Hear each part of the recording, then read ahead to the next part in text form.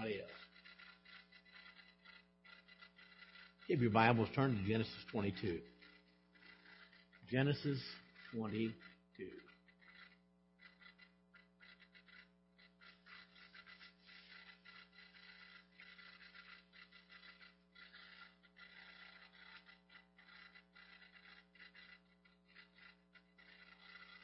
You recognize the passage when you get the first 14 verses. Genesis 22, 1 through 14.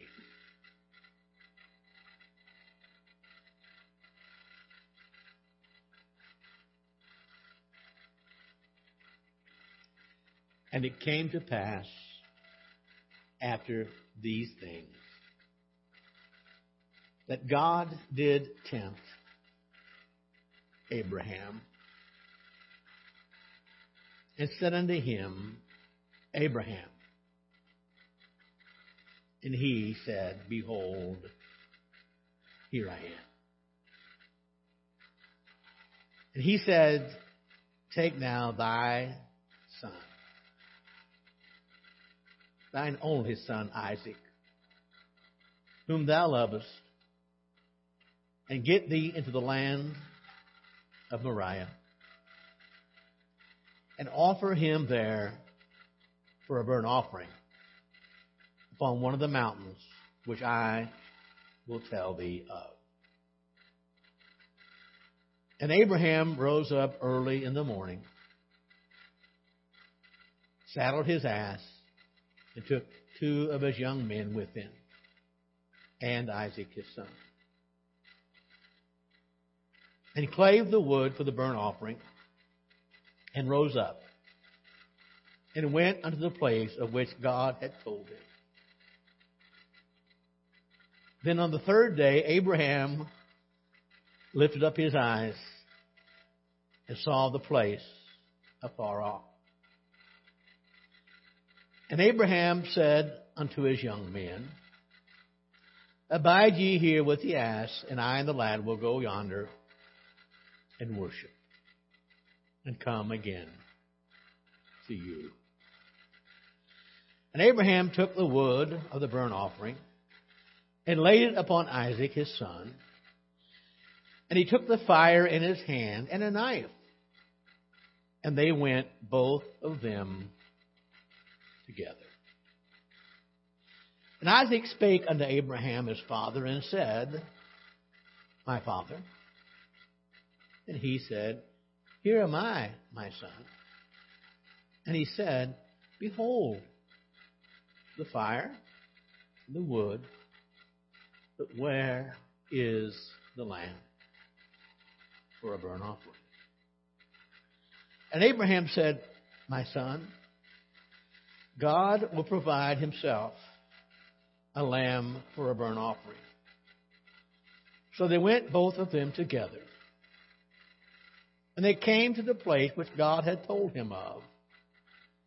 And Abraham built an altar there, and laid the wood in order, and bound Isaac his son, and laid him on the altar upon the wood. And Abraham stretched forth his hand, and took the knife to slay his son. And the angel of the Lord called unto him out of heaven, and said, Abraham, Abraham. And he said, Here am I. And he said, Lay not thine hand upon the lad, neither do thou anything unto him. For now I know that thou fearest God, seeing that thou hast not withheld thy son, thine only son, from me. And Abraham lifted up his eyes, and he looked. And behold, behind him a ram, caught in a thicket by his horns. And Abraham went and took the ram, and offered him up for a burnt offering in the stead of his son. And Abraham called the name of that place Jehovah Jireh, as it is said to this day, In the mount of the Lord it shall be seen. What a story. And there are so many different directions we could go tonight, but we're focusing on worship in this series, and that's what we're going to do tonight. And we're looking at the setting or the conditions for worship. As we break this down tonight in the context of our, not only of our passage, but also in the setting of our series on biblical worship, what conditions do you need to have met in order for you to worship? Let that sink in for a moment.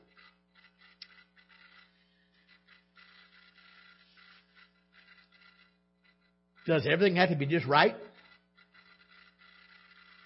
The right hymn song? The right offertory music? What is it? Now, again, our focus is on worship, and tonight we're looking at conditions of the setting of biblical worship.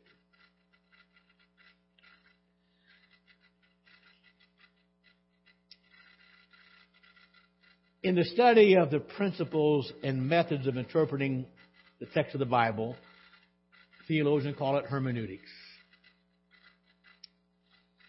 And there's a principle in hermeneutics known as the principle of first mention. Now, by the way, that's just a big word, but understand, all of us are called to apply hermeneutics. 2 Timothy, rightly divide the word of truth. Let me tell you, there's a lot of preachers that do not rightly divide God's word. And there are a lot of principles in hermeneutics, without a doubt. And by the way, the most important, and I couldn't resist saying this tonight for Jason's benefit, in hermeneutics is to interpret the Bible literally when you can. For example, when Jesus, the Bible says he fed 5,000 people, guess what? He fed 5,000. Don't try to allegorize it. Don't. Now again, there are times you cannot. I realize I'm kidding with Jason. There are debates on what sometimes is literal and what is not. But a lot of people don't want to believe in miracles, so they try to either symbolize it, but anytime you can, you take it literal. But another principle is the principle of first mention.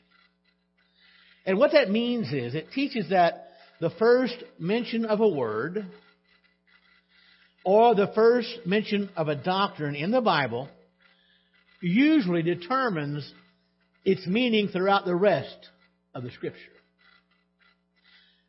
Let me give you an example. Egypt is first mentioned in Genesis 12, verse 10. Look what it says.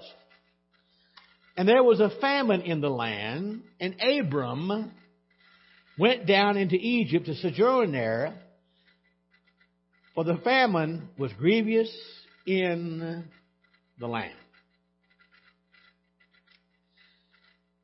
So we find out in that verse, there's a time of famine in Canaan. Abram leaves Canaan. He goes down to Egypt. And if you know the story, while he is there, Abram suffers spiritual loss and he brings about damage to his testimony. So when Egypt is first mentioned in the Word of God, it's mentioned in a negative light. And as a general rule, that's the way Egypt is perceived throughout the Word of God. There was a time God would tell Jacob, Israel, don't return to Egypt. Tonight we're reading in Genesis 22. And in verse 5, we have the first mention of the word worship. And Abraham said unto his young men, abide ye here with the ass, and I and the lad will go yonder and worship and come again to you.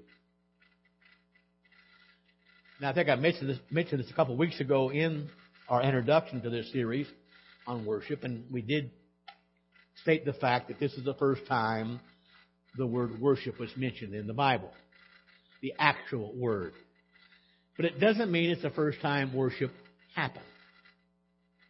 In Genesis chapter 4, verse 3 and 4, the Bible said, in the process of time it came to pass that Cain brought out of the fruit of the ground an offering unto the Lord. And Abel he also brought the firstlings of his flock and of the fat thereof. And the Lord had respect unto Abel and his offering. So what were they doing? They had come to worship the Lord.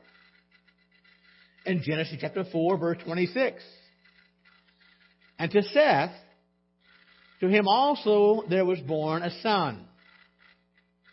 And he called his name Enos. Then men began to call upon the name of the Lord. So what does that mean? Now again, Seth is the godly line. And the line of Cain, the Cainites, was a line of debauchery. But in the midst of all of that, the family of Seth worshipped Yahweh. In Genesis 5, verse 22, the Bible says, and Enoch walked with God after he begat Methuselah 300 years and begat sons and daughters. Genesis 6:9. These are the generations of Noah. Noah was a just man and perfect in his generations, and Noah walked with God. And when the Bible speaks of someone walking with God, the idea here is it's describing a life of obedience and a life of faithfulness toward God. And it truly involves worship. And so it's clear from the Scripture that men and women had been worshiping God from the very beginning. From the very beginning of creation. But here in Genesis 22 and verse 5, it's the first time we see the actual word worship mentioned in Scripture. Now again, remember this. The law of first mention. And it teaches that the first mention of a word, or doctrine, determines its meaning throughout the Word of God. So I'm praying that tonight and probably next week as well, if the Lord tarries, we're going to find out, what does that mean? And the first thing we're going to find out is that this particular passage, these verses, describe the faith of Abraham, but also teaches us, I think, some very powerful truths about biblical worship. Now, that word worship, it means to prostrate, to bow down, to crouch, to fall down flat, to humbly beseech someone, to make obeisance, do reverence, make the stoop before superior, to humble oneself before God. But that's from Strong's Talking Dictionary, Hebrew Dictionary. Okay? Now it's interesting. Here in Genesis 22:5, he tells those young men, you stay here while I and the lad go yonder and worship. We sang about yonder this morning, didn't we? Yes. Okay. Go yonder and worship. Now think about this. Abraham used that word, worship, I believe, in the middle of the most difficult trial he ever faced. Isn't it true?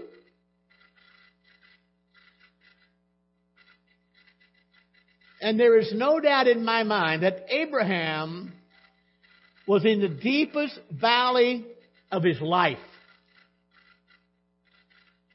And what surprises me, he saw this experience as a time of worship.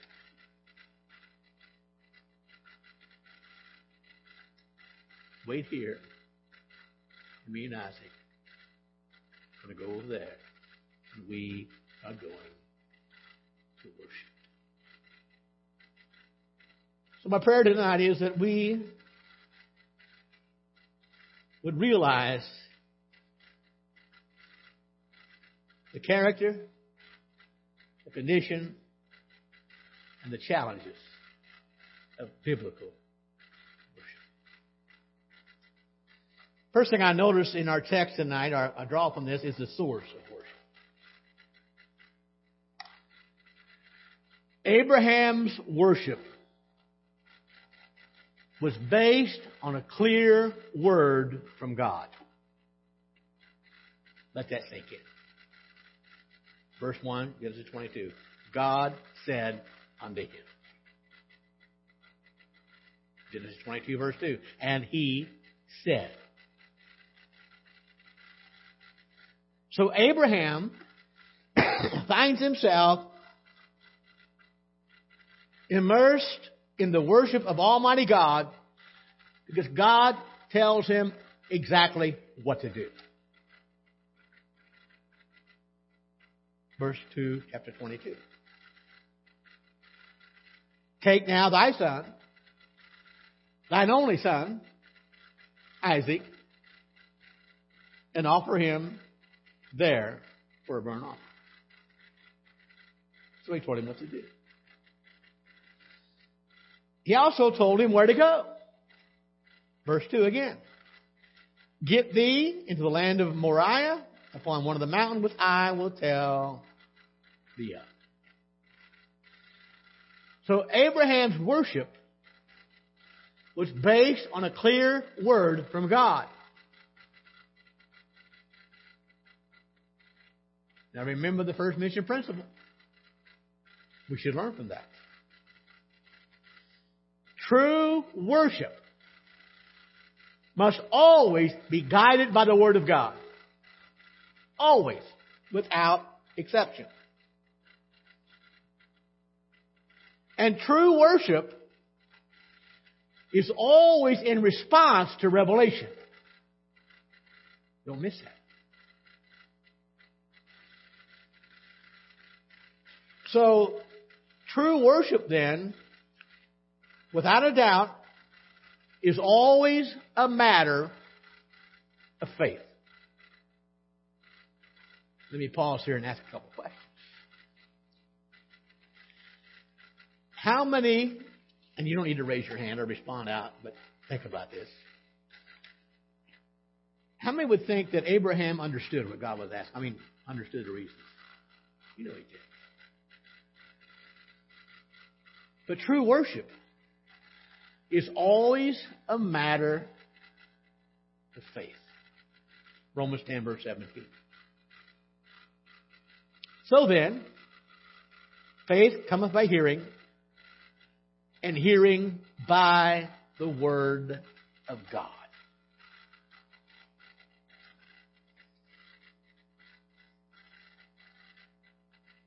Many, many years ago,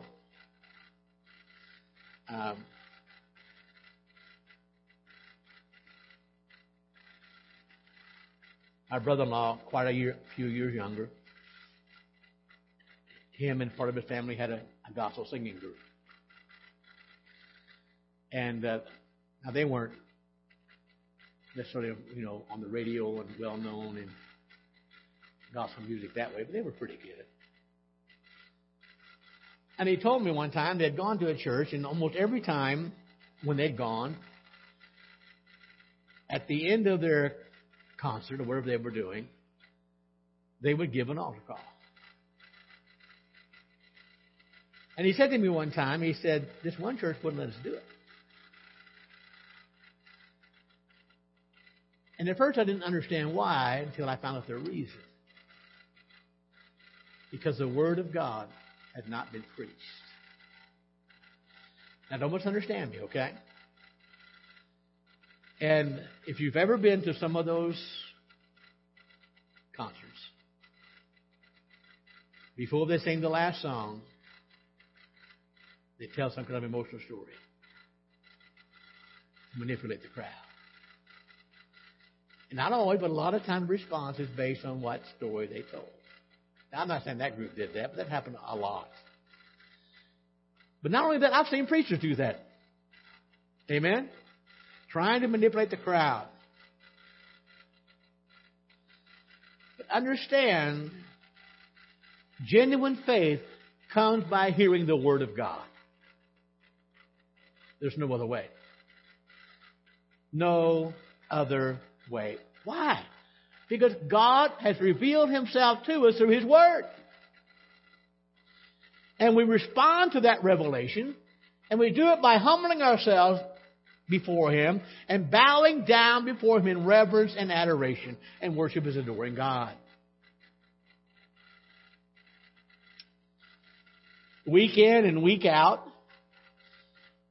there will be some who will go to their church and they take part in responsive reading, dead liturgies, empty formalism, and they call it worship. There are some who will go to their church, they will dance around, they'll lift their arms, speaking in an unknown language, faint away dead, and call it worship. Some will go to their church, sit quietly in their pews, sing the songs, bow for prayer, listen to the preacher, and call it worship.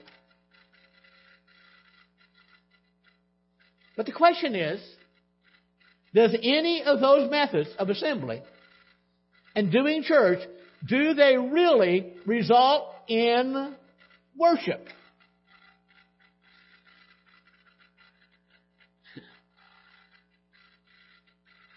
And we need to understand, if we are going to worship the Lord, we've got to do it His way. We must do it His way. And the manner He's prescribed. And just because we are following traditions and customs of man doesn't make it worship.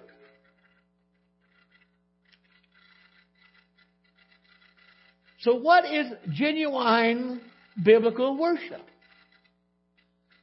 Genuine biblical worship is all that I am responding to all that God is. That is genuine biblical worship. And responding to all that God is, not how I think He is, but how He's revealed in Scripture. Revealed in Scripture. God's Word tells me He loves me. God's Word tells me He sent His Son to die for my sins. God's Word says He'll never leave me or forsake me. And God tells me He will supply all my needs according to His riches and glory. God says He's my Father. We don't have time tonight to finish all the list, right? And when I understand who God is, and when I understand what God has done for me,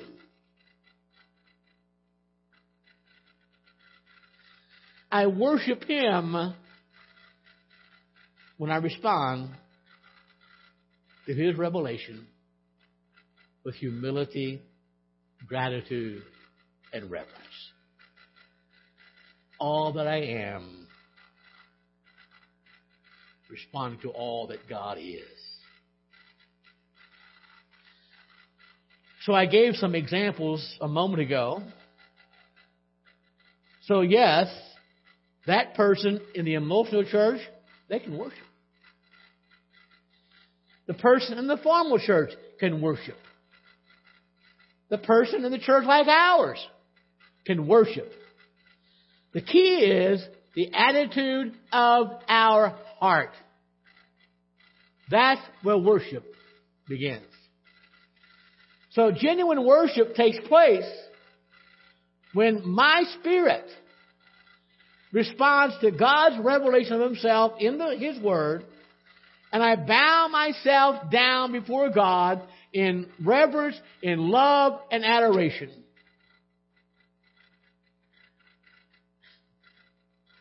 Jesus said this in John 4. You know the verse 24. God is spirit, and they that worship him must worship him in spirit and in truth. Well, back to our text. The first thing I notice from Abraham is submission. And if we are going to worship God, there has to be submission.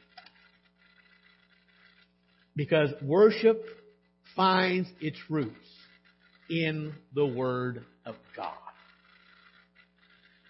I want to tell you right now, I won't give you 2 cents for worship that's not found in the Word of God. It's not based on the revelation of God's Word. When my brother-in-law and sister were in Bible college, and Jeremy knows this to be a fact, they have chapel every day in most Bible colleges. But anyway, this one lady got up and testified. Somebody in the chapel, one of the students, lady got up to testify. And my brother-in-law said, man, when she got in, there wasn't a dry eye in the house. I mean, it broke everybody's heart. Well, then later on they found out she was talking about a soap opera. And their worship was false. It wasn't based on revealed Word of God.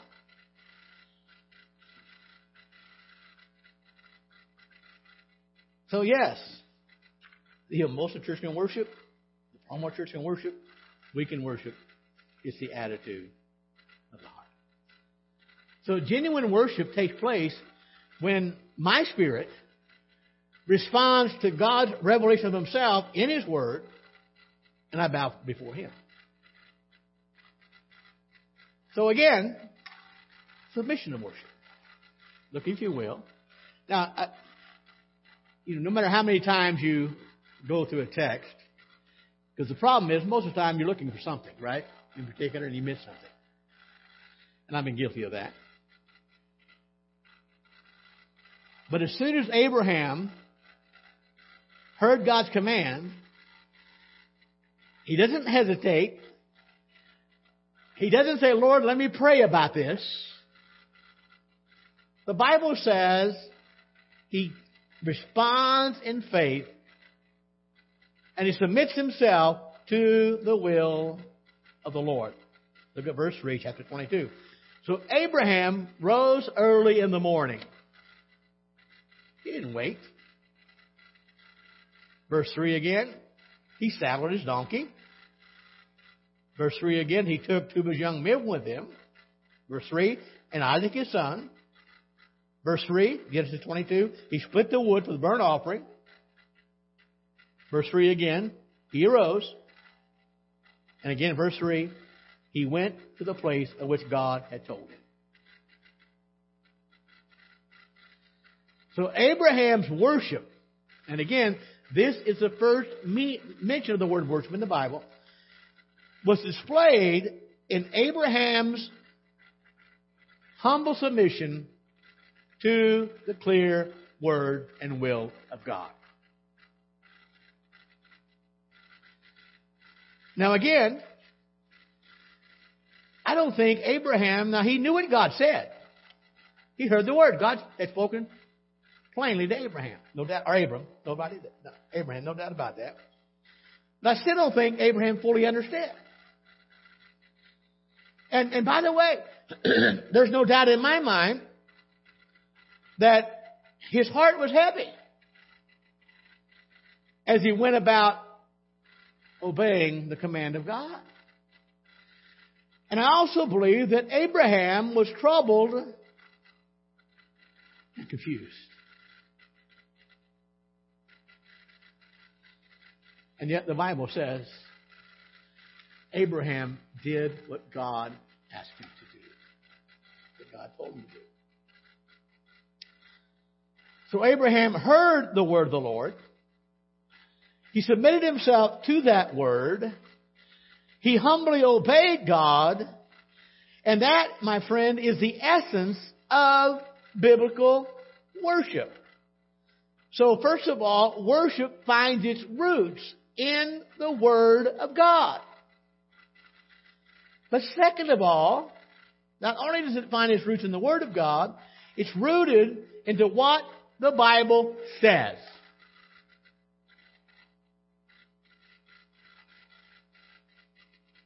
Obedience to what the Bible says. So hear me well. Anyone who does not obey the Word of God cannot be a true worshiper. Amen. Tell me all you want, you can't. It's one thing to know what God says. But my friend, it's quite another to obey God. Even what God commands us and demands of us makes absolutely no sense. And I want to tell you, it didn't make sense to Abraham. And what God called Abraham to do here was unparalleled. No one had ever been asked by God to do something like that before.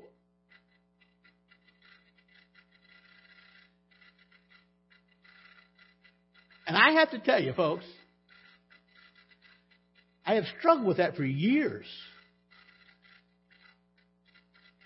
Why would Abraham do it?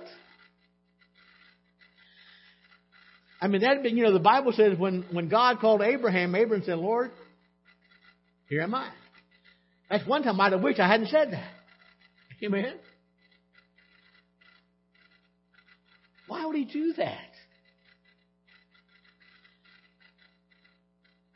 And by the way, one of the other principles of hermeneutics, let the Bible interpret itself. Okay? And the reason Abraham obeyed God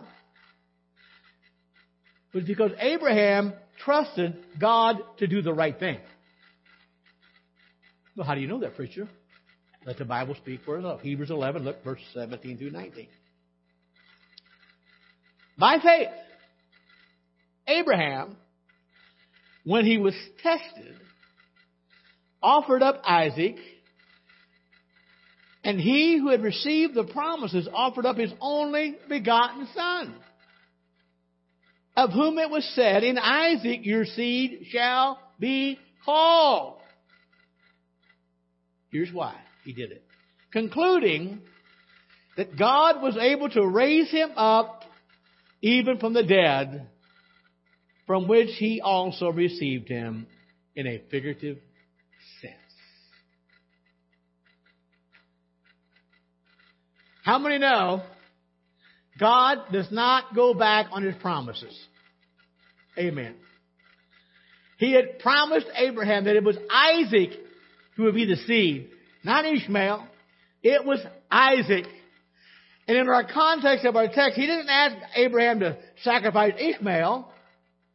I want you to take your son, your beloved son, your only true son, Isaac, and I want you to offer him up.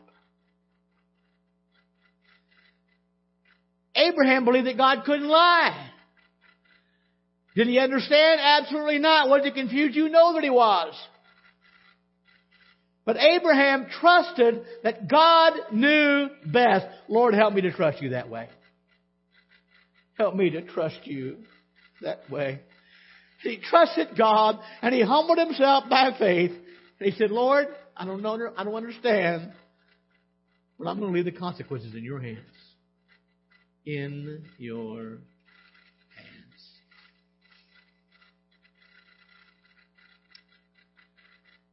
And my friend, that kind of faith is a vital component of true biblical worship. Trusting God with the consequences. So even the smallest act of obedience to the Word of God is a form of worship.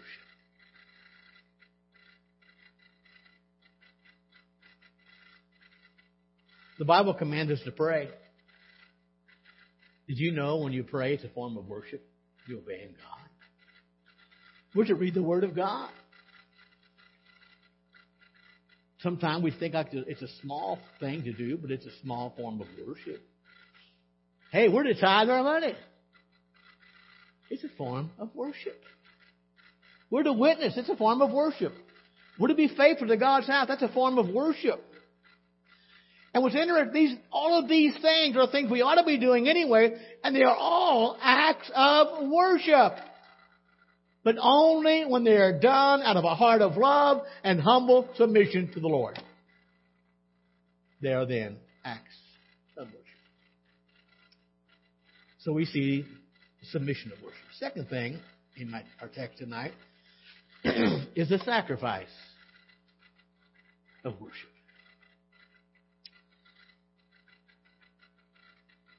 I think you can tell right away from our text, Abraham's worship wasn't cheap. It wasn't cheap. In fact, Abraham's worship appears that it's going to cost him his precious son. Again, verse 2, chapter 22. Take now thy son, thine only son, Isaac. Notice this. Whom thou lovest. Do you think God knew how much Abraham loved Isaac? Do you think that God knew that Abraham doted on Isaac? Do you think that God knew that Isaac was the light of Abraham's life? I mean, he was a promised seed. A promise that God gave Abraham when he was 90 years old, but it didn't come to fruition until 10 years later. And Isaac was the most precious person in the world to Abraham. He was Abraham's dearest possession.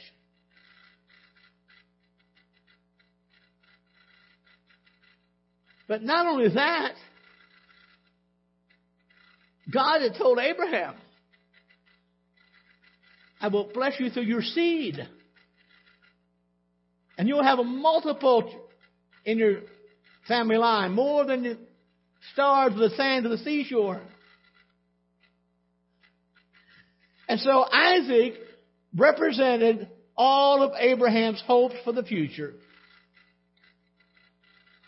And so for Abraham, Isaac was life itself. So God says to Abraham, I want you to take the most precious thing to you, and I want you to take Isaac and sacrifice him to me. Worship for Abraham.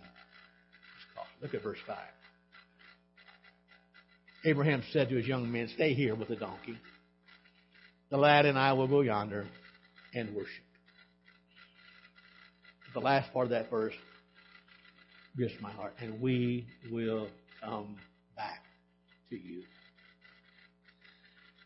I don't know how you can say that. And I don't pretend to understand that for sure. So when Abraham said, we're going to go over there and worship, we're going to go yonder and worship, he knew that true worship was going to require him to make the greatest sacrifice possible. And there's no doubt in my mind that Abraham's heart was wrapped up in Isaac. And yet, Abraham willingly gave God the treasure of his heart because of the love Abraham had for God. Real worship is always costly. David knew that. There was a time in his life when he numbered Israel out of greed, or out of pride, I guess. And God sent a plague. Thousands of Jews died. And finally, God stayed the angel's hand. And Abraham came upon the threshing field of Arana. And he said, I want to buy it from you. And Arana said, no, you don't have to buy it. I'll just give it to you. Look what David said in 2 Samuel 24:22. Then the king David said to Arana, no, but I will surely buy it from you for a price. Nor will I offer burnt offerings unto my Lord, to the Lord my God, which cost me nothing. Worship is costly. So David buys the threshing floor. He buys the oxen. I don't know what shekels were as far as money-wise, but he paid 50 shekels of silver. He refused not to pay. We were in John 11 this morning. You may want to write this down, but John 12 comes next. And in John 12, Mary of Bethany do that. She sacrificed her pride. She sacrificed her glory, her treasure, just for the opportunity to worship Jesus. In Matthew 2, the wise men knew it. Rich, wise, powerful men humbled themselves before the Christ child, and they worshiped Him. They sacrificed their pride, their glory, their treasures, just to honor the Lord. My friend, through the ages, millions have given all, some even their lives, as a sacrifice of worship for God's glory. Worship is costly. And so when we come to worship, whether corporately or privately, we need to keep in mind worship is a sacrifice. Hebrews 13:15. By Him, therefore, let us offer the sacrifice of praise to God continually. That is the fruit of our lips, giving thanks to His name. So yes, it always costs something to worship the Lord. It will cost us our time in spiritual preparation. And I want to tell you something, folks, and Jesse, you kind of touched on this morning a little bit. Nobody just walks in and goes right into worship. It takes spiritual preparation. It will cost time in Bible study. Because we must encounter truth before God can be really worshipped.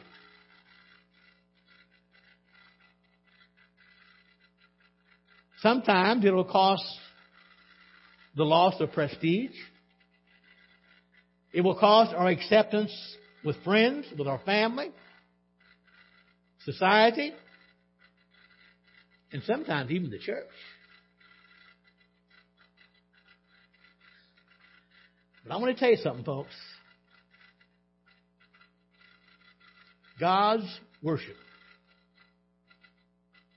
is worth more to me than having people praise me. I want to worship God.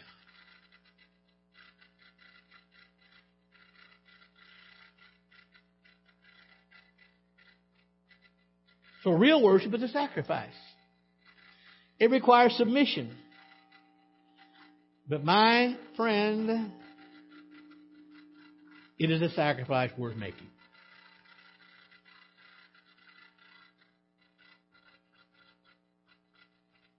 And that's true.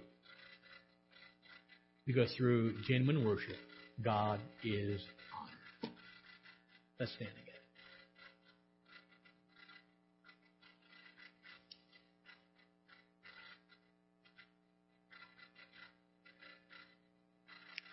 Father, we love you tonight. And we thank you, Lord, for the privilege of worship. So grateful, Lord, that we are allowed even to enter into your presence with a spirit of holiness. And I pray tonight that we won't focus just on the submission of worship or even the sacrifice of worship, but that our focus will be on the privilege of worship, that you allow us to worship you. May it be done in spirit and truth. We will ask it in Jesus' name. Amen.